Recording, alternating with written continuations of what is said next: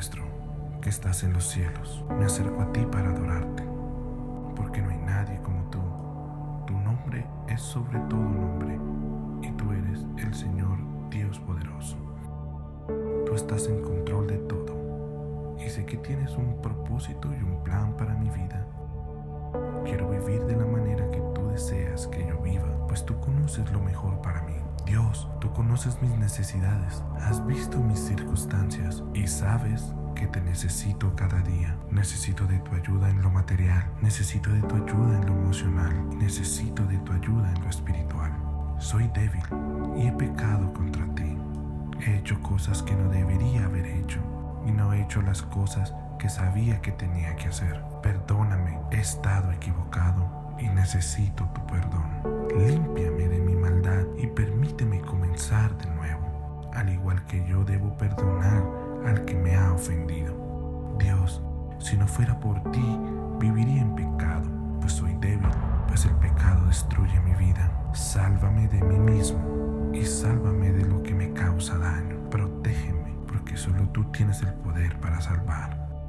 Porque tuyo es el reino y el poder y la gloria, por siempre y para siempre. Amén.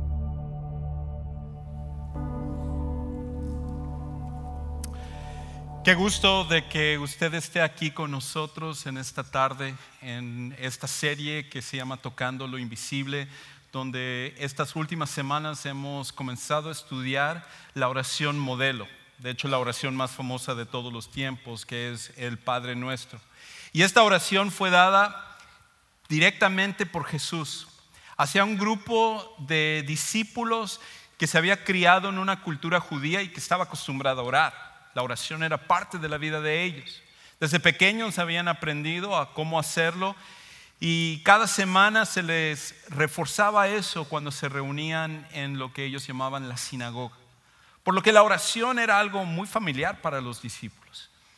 Pero cuando ellos empezaron a escuchar a Jesús, empezaron a darse cuenta que a lo mejor la manera en la cual ellos lo hacían no era la forma correcta, no era la mejor manera de poder hacerlo. Inclusive a lo mejor ellos pensaron, lo estamos haciendo mal. Y por eso en una ocasión ellos se acercaron a Jesús y le dijeron: Señor, enséñanos a orar. Enséñanos a orar. Y eso era algo increíble, porque si había algún pueblo que podía enseñar a otras personas a orar, era el pueblo judío. Pero Jesús oraba de una manera que ellos se quedaron atónitos, se quedaron asombrados de la manera en la cual Jesús oraba. Así que Jesús les da un modelo para orar, un modelo que no estaba hecho para recitarlo, para que se dijera palabra por palabra como si fuera un rezo, sino más bien para que nosotros pudiéramos ver los ingredientes que en ellos se incluyen, para que nosotros también lo incluyamos en nuestra vida de oración. Y la razón por la cual tenemos que hacerlo es porque cuando nosotros empezamos a examinar nuestra propia vida de oración, a lo mejor nos damos cuenta que en realidad Dios no está contestando nuestras oraciones. A lo mejor Dios no está escuchando lo que nosotros estamos diciendo. Y la razón por la cual pasa eso es porque quizás, a pesar de que somos cristianos, a pesar de que tenemos muchos años de ir a la iglesia, o a lo mejor somos una persona que está empezando en este caminar, o tenemos un deseo de buscar a Dios, quizás lo estamos haciendo mal. Y hoy vamos a aprender un elemento más que es importante para que nosotros empecemos a poner esto en práctica. Porque nosotros necesitamos orar, pero necesitamos también orar bien. Así que hace 2 semanas hablábamos acerca del hecho de que Dios es nuestro Padre. Él, cuando habla acerca del tipo de relación que quiere tener con nosotros, es una relación de intimidad, una relación cercana. Y cuando Él trató de capturar lo que sería la mejor imagen para nosotros de saber cuánto nos ama y cuánto Él quiere tener esa relación profunda con nosotros, Él se identificó como nuestro Padre y nosotros como sus hijos. Y hablamos acerca de que la condición para ello es que nosotros pongamos nuestra fe en Jesucristo como nuestro Salvador personal. La semana pasada hablamos acerca de la importancia de entender la grandeza de Dios, porque el problema que tenemos es que cuando vemos nuestros problemas está tan cerca de nosotros que nos olvidamos de lo grande que es Dios y empezamos a imaginarnos que nuestros problemas en realidad son más grandes que Dios. Y por eso esta es la segunda parte, el segundo ingrediente dentro de lo que es una oración que debe de ser correcta es el hecho de reconocer la grandeza de Dios. Y hoy vamos a hablar acerca del tema Juego de Tronos. Juego de Tronos. Ahora, hay una serie muy popular en la cadena HBO que se llama Juego de Tronos. De hecho, de ahí agarré el nombre. Y en esa serie se trata acerca de 7 familias de la nobleza que están luchando por este trono de hierro, que es casi como en El Señor de los Anillos, un anillo para dominar todos los anillos, pues este trono es el que domina todos los tronos. Y cada una de estas familias están dispuestas a hacer lo que sea. Si tienen que traicionar, si tienen que usar la venganza, si tienen que usar la mentira, si tienen que usar la inmoralidad moral, cualquier cosa que ellos tengan que usar, están dispuestos a hacerlo con el fin de poder ocupar el trono de hierro para poder dominar a todas las demás familias. Ahora, tengo que decir, yo no he visto la serie y tampoco la recomiendo, así que a lo mejor usted se va a ir acá con curiosidad. Ok, voy a empezar a ver esa serie que recomienda Juan Carlos. No estoy recomendando la serie. Entonces, ¿por qué lo traigo a colación? ¿Y qué es lo que nosotros como seguidores de Jesús podríamos aprender acerca de una serie que tiene tanta inmoralidad como un Juego de Tronos? Pues aquí es donde vamos a aprender el primer principio que vamos a ver en esta tarde. Y el principio es este: todos queremos establecer nuestro reino y nuestra voluntad. Todos queremos establecer nuestro reino y nuestra voluntad. Verán, la razón por la cual Juego de Tronos es una serie tan popular es porque apela a un deseo que todos nosotros tenemos, que es la de establecer nuestro trono y nuestro reino. Y nosotros tratamos de hacerlo. Quizás no lo hacemos en un mundo de fantasía medieval. Más bien nosotros tratamos de establecer nuestro trono y nuestro reino en nuestro matrimonio, o a lo mejor en nuestra familia, o con nuestros amigos, o en el trabajo, o inclusive aquí en la iglesia, con las personas que nosotros conocemos.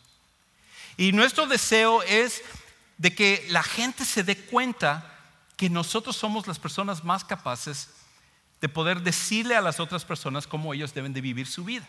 Pero la gente es tan cabezona que no entiende, que no nos quiere seguir. Y nosotros tenemos que usar cualquier cosa para ocupar ese trono. En nuestro matrimonio, muchas veces chantajeamos a nuestro cónyuge. Nos vamos a dormir al sofá cuando no obtenemos lo que nosotros queremos. Dejamos de hablar a la otra persona porque lo que estamos haciendo es que estamos jugando un juego de tronos. Lo que estamos tratando es de dominar, que nuestro reino, nuestro trono pueda dominar por encima de los demás. Y si tú te fijas, en todas las áreas de nuestra vida, esa es la manera en la cual nosotros tratamos de proceder. Tratamos de dominar. Y nosotros nos molestamos cuando la gente no nos sigue, cuando no entiende que nosotros deberíamos de ser el líder de sus vidas. O sea, ¿cómo la gente no entiende que simplemente si dejaran que nosotros manejáramos todo, todas las cosas les irían bien a ellos? Y por eso es tanto nuestra lucha por tratar de establecer nuestro reino, nuestro trono en todas las áreas de la vida. Este es un deseo que nosotros tenemos. El problema es que todos los demás lo tienen. Y por eso ese choque, por eso el conflicto, por eso es que nosotros sentimos la frustración, que cuando nosotros tratamos de imponer el reino, la otra persona también está tratando de imponer el reino. Ahora, esa no es la tragedia más grande que existe. La tragedia más grande que existe de esto, del Juego de Tronos, es el hecho de que no solamente lo tratamos de hacer en todas estas áreas que mencioné, sino que lo tratamos de hacer inclusive con Dios. Nosotros tratamos de establecer nuestro reino antes que establecer el reino de Dios. Pero aquí hay un problema. solo una persona puede establecer su reino. O establecemos el reino de Dios o establecemos nuestro reino. O nosotros nos sentamos en el trono o es Dios el que se va a sentarse en el trono de nuestras vidas. Porque no podemos hacerlo al mismo tiempo. Y sin embargo, en nuestra vida diaria, nuestras decisiones, en las metas que nos ponemos, en las acciones que nosotros llevamos a cabo, cada uno de nosotros está en esa lucha con Dios en la cual nosotros somos los que tratamos de imponer nuestro reino en vez de establecer el reino de Dios. Y todo es porque nosotros tenemos este deseo tan profundo en nosotros de establecer nuestro reino y nuestra voluntad. Es por eso que Jesús comienza con esta idea. Y de hecho, la mayoría de nosotros cuando oramos, la parte que nos saltamos del Padre Nuestro es: venga tu reino, hágase tu voluntad en la tierra como en el cielo. Esa es la parte que nos saltamos. Cuando nosotros oramos, más bien, nosotros nos vamos directamente a nuestras peticiones. Nosotros nos vamos directamente a lo que nosotros queremos. Y por lo tanto nos saltamos toda esta primera parte que tiene que ver con Dios y más bien nos vamos a la parte que tiene que ver con nosotros, porque en la primera parte acerca de reconocer que Dios quiere tener esta relación de intimidad con nosotros como un padre y su hijo, reconocer la grandeza de Dios, reconocer que Dios necesita que se establezca su reino antes que se establezca nuestro reino. Toda esa parte nosotros nos saltamos porque realmente nosotros queremos llegar al meollo del asunto, que es lo que nosotros queremos, lo que es nuestro deseo. Y por esa razón esta parte tiende a ser la que más ignoramos. Ahora, ¿por qué es que nosotros queremos ir directamente a nuestras peticiones? ¿Por qué queremos ir a pedirle a Dios algo y que Él haga lo que nosotros queremos? Es por esa razón.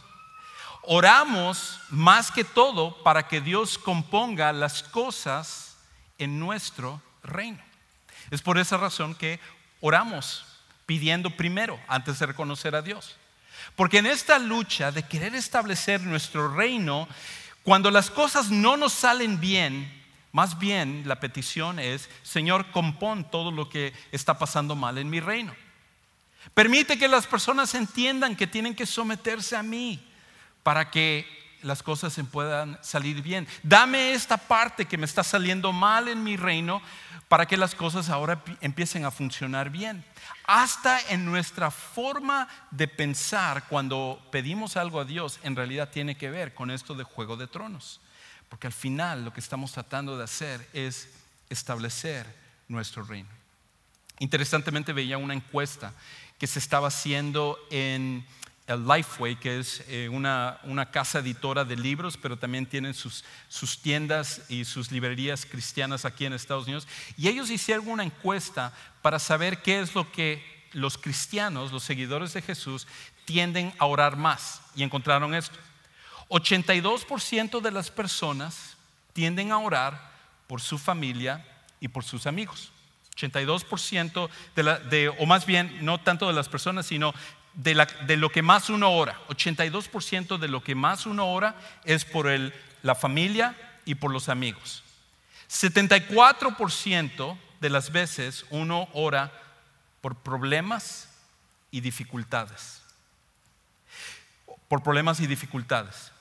36% de las personas dicen que ellos oran típicamente para que Dios les dé más financieramente hablando, para que Dios les pueda dar más de lo que ellos necesitan en cuestión del dinero.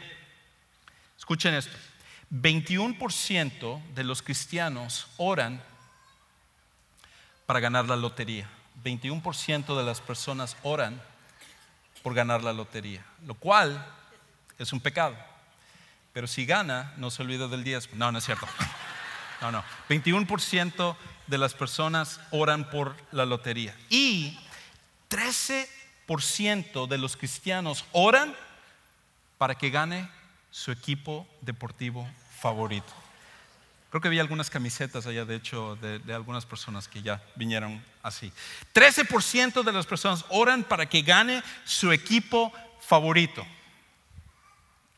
Esto lo que revela es que en realidad cuando nosotros oramos, estamos orando para que Dios establezca nuestro reino en vez de que nosotros establezcamos el reino de Él. Y lo que parece en este caso contradictorio es que en realidad cuando Dios establece su reino, eso es lo mejor para nosotros. A nosotros nos parecería que lo más sensato es que Dios establezca nuestro reino, que Dios nos dé las cosas que nosotros le estamos pidiendo a Él. Pero para que en realidad nuestra vida pueda estar mejor, nosotros deberíamos estar pidiendo que el reino de Dios se cumpla antes que el reino de nosotros. Y por eso, el día que nosotros entendamos que una oración no es eficaz hasta que dejemos de tratar a Dios como un accesorio, nuestras oraciones nunca realmente tendrán resultados. Hasta que no dejemos de tratar a Dios como un simple accesorio de nuestras vidas, entonces nuestras oraciones jamás tendrán resultados. Ahora, como dije, nosotros deberíamos de desear que el reino de Dios sea lo primero que suceda en nuestra vida.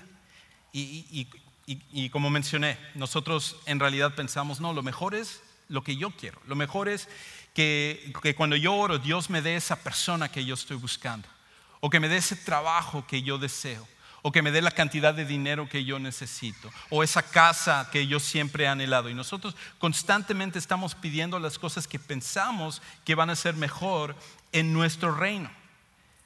Pero lo mejor para nosotros, en realidad, es que el reino de Dios se establezca.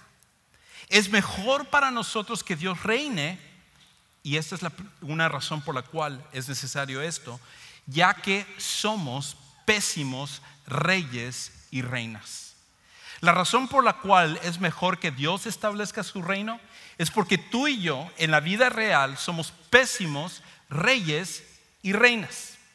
Ahora, simplemente hablando históricamente en la Biblia, cuando uno ve la vida de varios de los reyes, uno se da cuenta que humanamente hablando, las personas más capaces, las personas más allegadas a Dios, en realidad hacían un pésimo trabajo como reyes y reinas. Un caso es, por ejemplo, David. Si uno piensa en el mejor rey de toda la Biblia, probablemente a la mayoría de nosotros nos vendría a la mente el rey David. ¿Por qué? Porque el rey David tenía un corazón conforme a Dios, dice la Biblia. En otras palabras, tenía un corazón para que se haga lo que Dios quería. Él era una persona con muchísima fe, y de hecho por esa razón es que él logra vencer a Goliat, porque no era tanto David venciendo a Goliat, sino que era Dios en David venciendo a Goliat. Y esto lo hizo desde que era un niño. Y la vida de David, cuando uno lo ve muchas cosas en las cuales había mucho éxito en la vida de David. Y probablemente la nación de Israel prosperó mejor cuando estaba bajo el reino de David. Pero también hacia el final de la vida de David, David se olvidó de que era el reino de Dios lo que debía de venir primero, más que el reino de David. Y él empezó a actuar y tomar decisiones incorrectas, como el de tomar a una mujer que le pertenecía a otro hombre, a su marido, y de inclusive encubrirlo al final, asesinando a ese hombre, o tomando un censo cuando Dios le había dicho que no lo hiciera, para que David pensara que su poder militar no venía de Dios, sino que venía de la cantidad de soldados que él tenía. Y poco a poco David fue empezando a tomar decisiones que no solamente le perjudicaron a él, sino que perjudicaron a toda la nación de Israel. Y esto que él era el mejor rey en la historia de Israel. Su hijo, que se llamaba Salomón, fue el hombre más sabio después de Jesús en lo que vemos en la Biblia. Y este hombre, siendo hijo de David, había obtenido todas estas lecciones. Él había aprendido acerca de Dios por medio de su papá. Inclusive hay varios salmos, canciones que él escribe hacia Dios, y todo esto Salomón, el hijo de David, lo recibió. Pero ¿qué sucedió? Salomón, a pesar de ser al principio un gran rey, empezó a anteponer su propio reinado, su propio trono, al trono de Dios. Y él también empezó a tomar decisiones equivocadas, decisiones que estaban mal. Y al final Salomón terminó siendo el último rey que existió en la nación de Israel, antes de que ellos inclusive se dividieran y tuvieran más problemas en la tierra.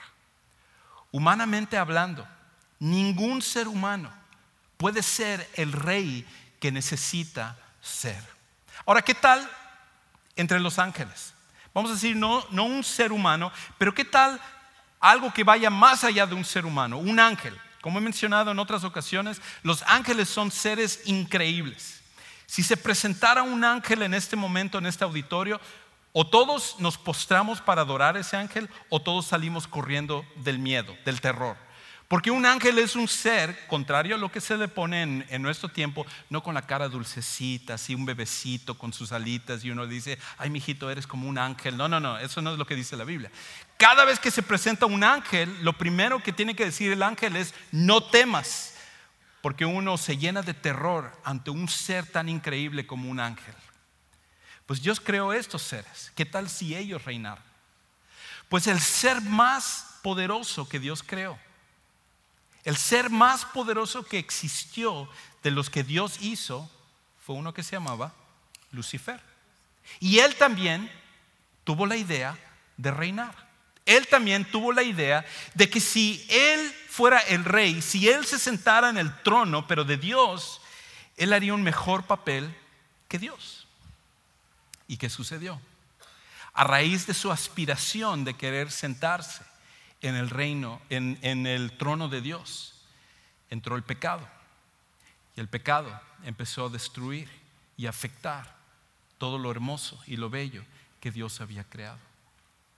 El problema es que si el ser más poderoso que Dios creó, que es Lucifer, que por cierto, solo déjeme aclarar esto, Lucifer no es tan poderoso como Dios. Si usted ve a veces esos memes donde Dios está o Jesús está con Lucifer así dándose de vencidas con él, y uno ve la cara de Lucifer y la cara de Jesús y como se están dando. No. Dios es mucho más poderoso que Satanás. Dios es mucho más poderoso que Lucifer y que todos los demonios y todo. Nada se puede comparar, ningún ser finito, a un Dios que es infinito, por más que ese ser finito sea poderoso, como Satanás o como sea Lucifer. Pero en este caso, lo que nos debe de llamar la atención es que ese ser, siendo el más poderoso, el más sabio después de Dios y el que podía hacer más cosas, ni él mismo podía llevar bien su propio trono. Por lo que esta es mi pregunta para ti y para mí. ¿Por qué entonces tú y yo actuamos como si nuestro reino, nuestro trono sería mejor? La realidad es que nosotros somos pésimos reyes y reinas. Y de hecho yo te preguntaría, simplemente viendo tu vida, ¿cómo te va siendo rey o reina? ¿Cómo te va en tu vida con respecto a tus decisiones?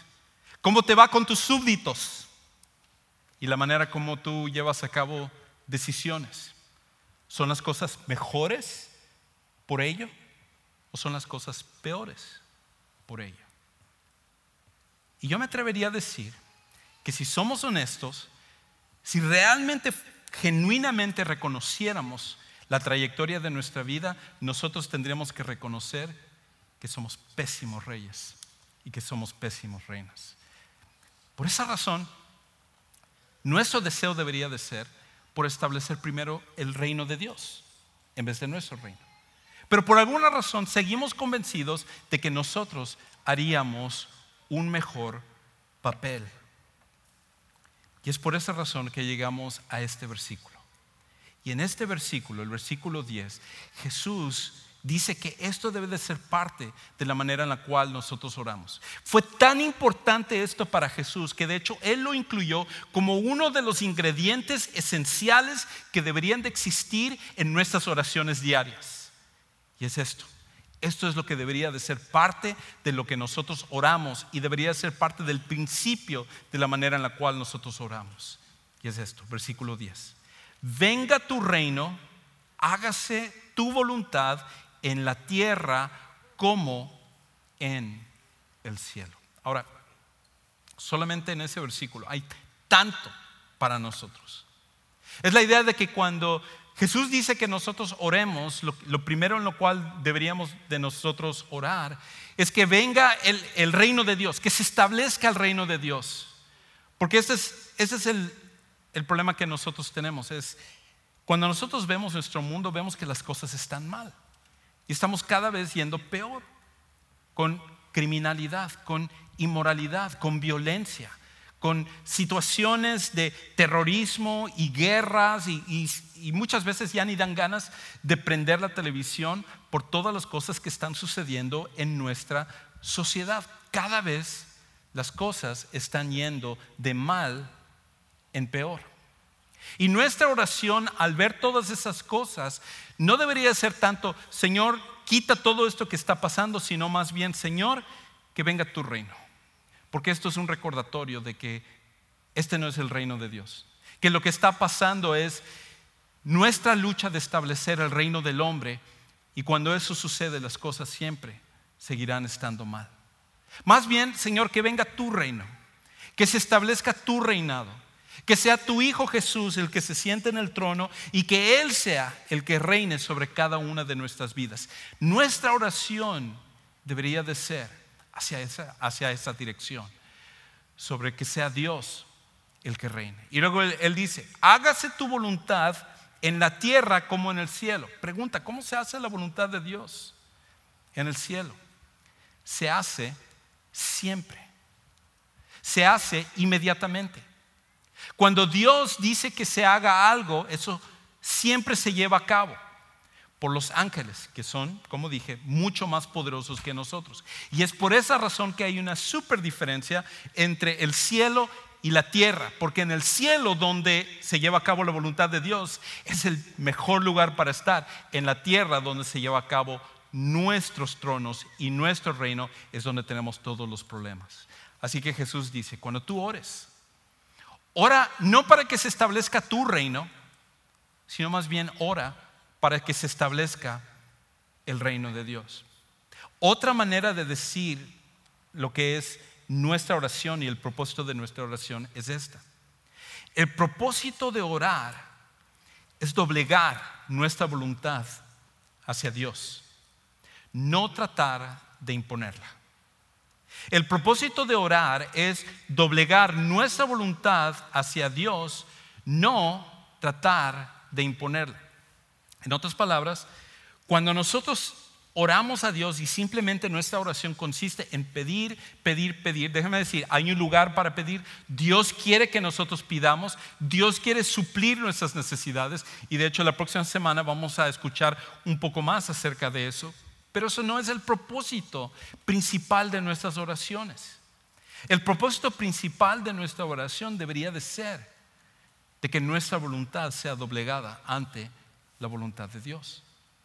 Cuando nosotros oramos, la razón por la cual podemos decir mi oración fue eficaz es por el cambio que está sucediendo en mi corazón, más que recibir lo que yo deseo. Cuando ese cambio se da, entonces sé que mi oración está funcionando. Porque la oración más importante es que mi voluntad, nuestra voluntad, sea doblegada. En vez de tratar de decirle a Dios, Señor, yo necesito esto, yo sé que si tú me das esto, las cosas me van a salir mejor. Si simplemente tú intervienes en esta situación, si cambias el corazón de esta persona, si quitas a esta persona de acá, castígala a esa persona y todo. Señor, haz estas cosas y entonces sé que las cosas me van a ir bien. Pero el propósito de la oración es no tanto forzar a Dios a que Él haga lo que nosotros queremos, sino más bien doblegar nuestra voluntad para que Él sepa lo que es mejor para nosotros. Ahora, una cosa más con respecto a esto. Nuestras oraciones serán inservibles, siempre van a ser inservibles hasta que sinceramente anhelemos el reino de Dios antes que el nuestro. No importa el fervor con el cual nosotros oremos, no importa las palabras que nosotros digamos, si son las frases correctas, si es el orden correcto como en el Padre Nuestro, si nosotros incluimos todos esos ingredientes que Jesús nos está diciendo y con eso pensamos que es como una fórmula mágica donde simplemente si incluimos todos esos ingredientes, Dios está obligado a contestarnos. No, lo que Dios desea es que nosotros realmente anhelemos su reino antes que nuestro reino. Que en nuestra mente y en nuestro corazón, cuando nosotros oramos, que realmente digamos: Señor, este es mi deseo, esto es lo que yo quiero, esto es lo que pienso que es lo mejor, pero Señor, que no se haga eso, sino más bien que se haga lo que es tu voluntad. De hecho, es interesante que Jesús, hacia el principio de su ministerio, enseña a las personas a orar, pero al final de su vida Él modela lo que es la oración. Enseña estos principios, pero hacia el final de su vida lo modela en el momento más difícil de toda su vida. Porque aquí está Jesús, que es Dios. Aquí está el creador del universo, el que por sus palabras hizo todas las cosas, el que por su poder te hizo a ti, me hizo a mí y puso propósito y un plan en todo lo que existe. Este Dios que sostiene, que creó todas las cosas, que sostiene todas las cosas, que muestra un poder increíble sobre todas las cosas, Él decide hacerse un ser humano y pasar por las mismas limitaciones que tú y yo pasamos. El pasar por dolor físico, el pasar por frío o por cansancio o por pobreza o por todas las demás cosas que tú y yo pasamos. Él, siendo el que estaba sentado en el trono, deja ese trono para venir a este mundo y vivir como un ser humano para poder darnos la salvación. Y hacia el final de su vida, cuando Él está a punto de pasar a la crucifixión, cuando Él está a punto de pasar el acto más injusto de toda la historia, el único hombre inocente y sin pecado ser martirizado y torturado como fue Jesús. Antes de pasar a ese momento, Él está en el huerto de Getsemaní, Él está en un jardín y Él está orando a Dios, y Él está tan atribulado que Él inclusive pide a 3 de sus seguidores más cercanos a que estén con Él y que estén orando con Él. Y es tanto la presión que Él está pasando que inclusive la Biblia dice que Él está sudando sangre, lo cual médicamente es posible. Y los médicos dicen que eso solamente sucede cuando uno está bajo una presión increíble. ¿Y por qué Jesús estaba pasando por eso? ¿Por qué Jesús estaba en ese momento sintiéndose de esa manera? Porque iba a suceder algo que nunca había sucedido antes.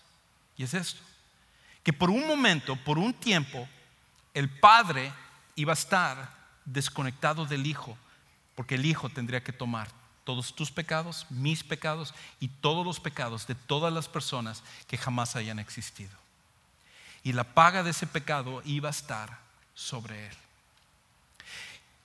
Y para Jesús el momento, yo creo, más duro de todo eso no era tanto cargar con tus pecados y mis pecados, aunque eso es algo duro. Si tú a veces y yo a veces no puedo con mis propios pecados, tú no puedes con tus pecados, imagínate cargar con los pecados de todas las personas de la historia sobre Él. Pero creo que el momento más difícil para Jesús era esa separación momentánea del Padre para poder cargar con nuestros pecados. Y por esa razón, cuando Jesús está a punto de pasar por eso, Él dice: Señor, que pase esa copa de mí. ¿Es que Él no quiere pagar por nuestros pecados? No, Él vino para eso. De hecho, la tarea del Hijo del Hombre era venir a salvar lo que estaba perdido. Él constantemente lo dijo. Pero más bien lo que Él es, no quiere separarse del Padre momentáneamente mientras Él carga con nuestros pecados. Y Él le dice al Padre: Señor, que pase esa copa de mí. En otras palabras, que haya otra manera en la cual se pueda pagar por los pecados y que las personas puedan obtener salvación. Que haya otra manera en que eso pueda suceder, pero sin que haya esa desconexión que nosotros hemos tenido desde toda la eternidad. Lo más horrible era que Jesús estuviera desconectado del Padre por tomar nuestros pecados, humanamente hablando. Y sin embargo, Jesús condiciona esa oración diciendo: pero que no se haga mi voluntad, sino la tuya. Que no se haga lo que yo quiero, sino lo que tú quieres. Porque al final, como humano que Jesús estaba hablando, me doblego a tu voluntad. Y al final deseo que sea lo que tú deseas, Padre. Porque es tu reino el que debe de ser establecido. Podemos orar por las cosas que nosotros queremos. Podemos orar por las cosas que pensamos que necesitamos. Pero no podemos llegar hasta ese lugar sin primero filtrarlo por el decir: Señor, que se haga tu voluntad y no la mía. Que no se haga lo que yo quiero, sino más bien lo que tú quieres. Porque al final no quiero que sea mi reino el que se establezca. No quiero ser yo el que se siente sobre el trono, sino que sea tu reino, que seas tú sentado sobre el trono de mi corazón, de mi vida, de mis decisiones y de todo lo que yo soy. Y por esa razón, si nosotros saltamos eso, nuestras oraciones al final son inservibles. Ahora, ¿cómo hacemos esto en la práctica? ¿Cómo lo hacemos en la vida diaria? ¿Cómo hacemos esto de dejar de jugar el juego de tronos y dejar de tratar de sentarnos en el trono de nuestra vida, quitar ese lugar a Dios y decirle: Señor, yo sé cómo correr mi vida mejor que tú, más bien dame las cosas que yo te estoy pidiendo para que mi vida me vaya bien? Y el de decir: Señor, yo me remuevo del trono, tú eres el que debes de estar sentado sobre el trono de mi vida, yo voy a hacer lo que tú quieres, no quiero que seas tú el que hagas lo que yo quiero. ¿Cómo llegamos a ese punto? Pues déjame sugerir 3 cosas que nosotros necesitamos hacer.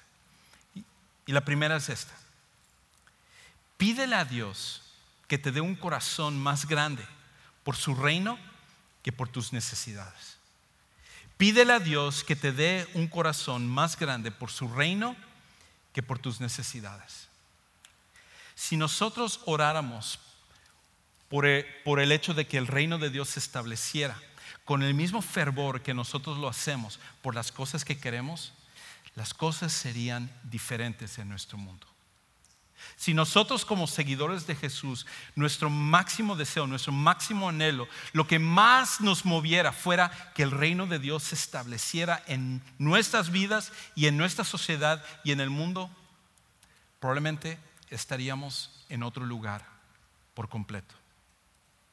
Pero el problema es que cuando pasamos esta parte de: Señor, que sea tu reino, lo hacemos como si fuera un rezo automático para poder llegar al lugar que nosotros realmente queremos. Es: Señor, dame lo que te estoy pidiendo.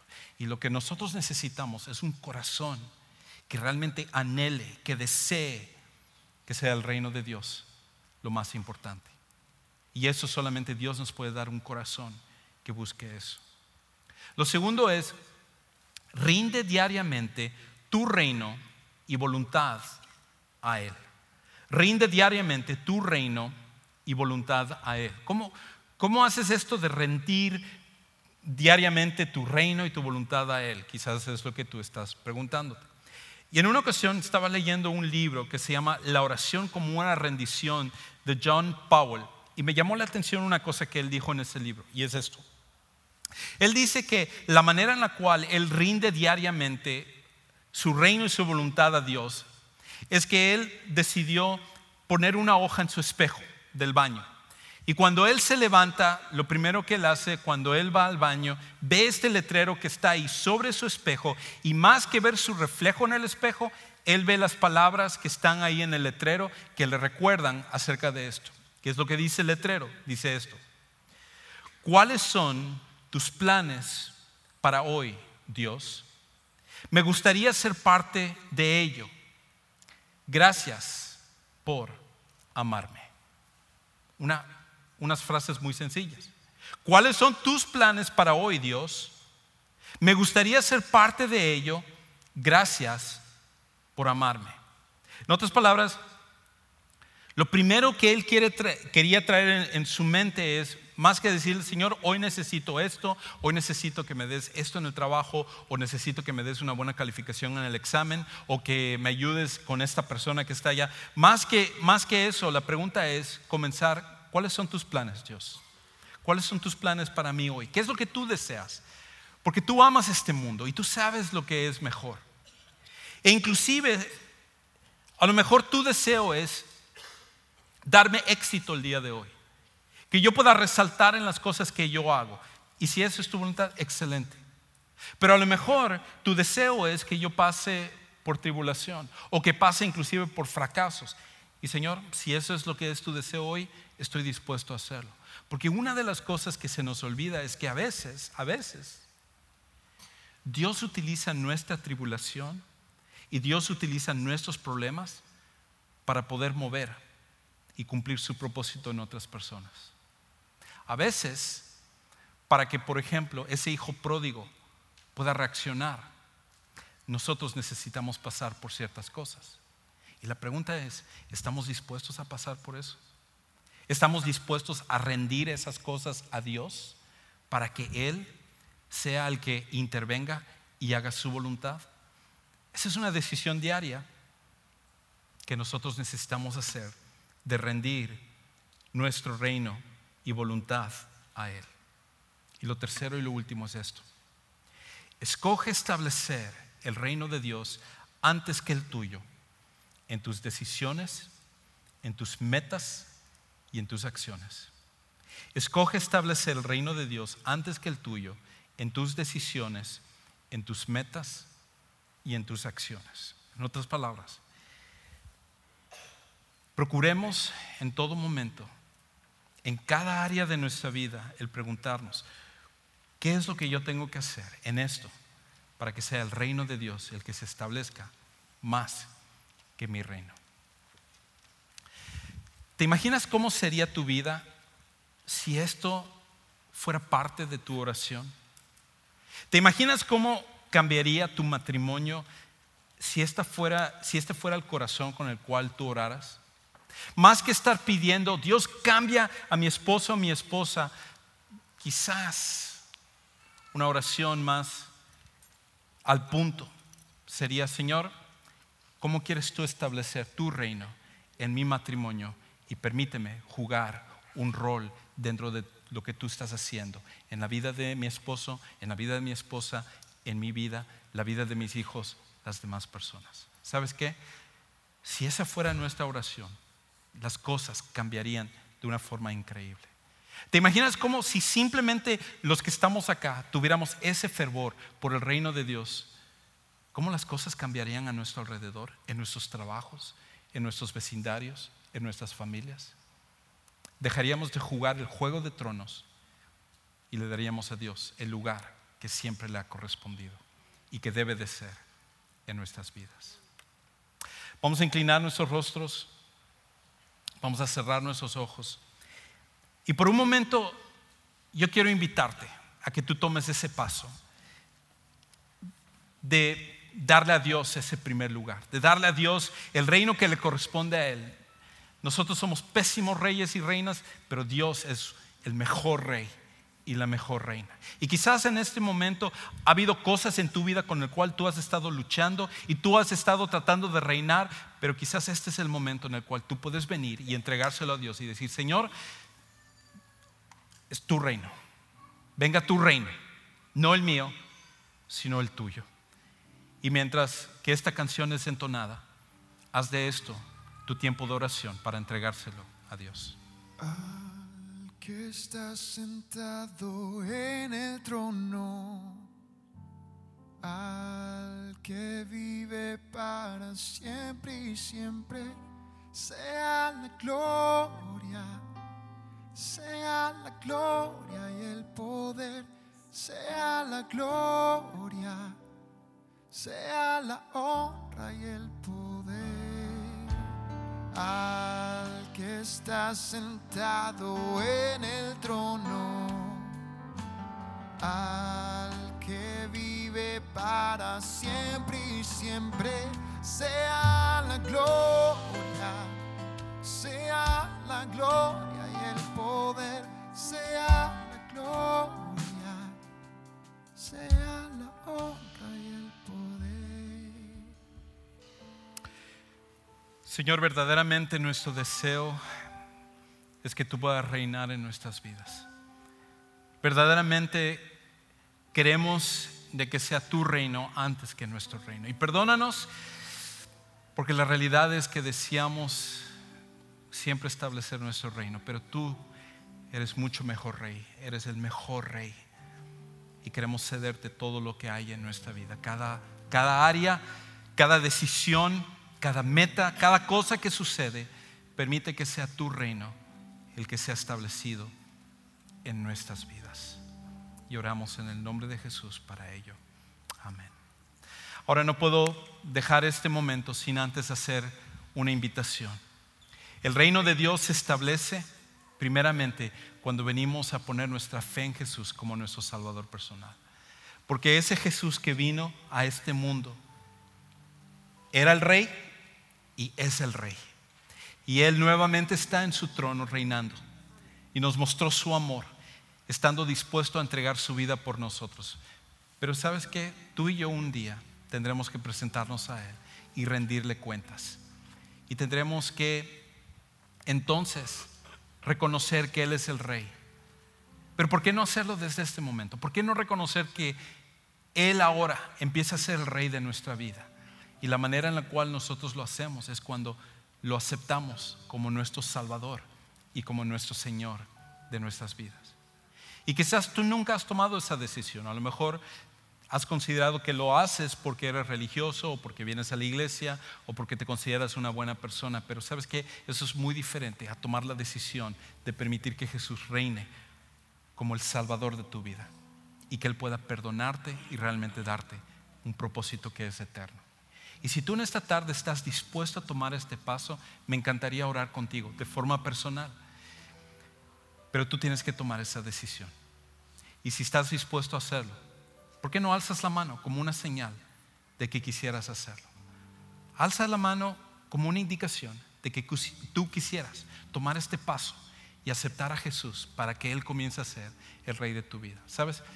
Cuando yo tenía 12 años tomé esta decisión.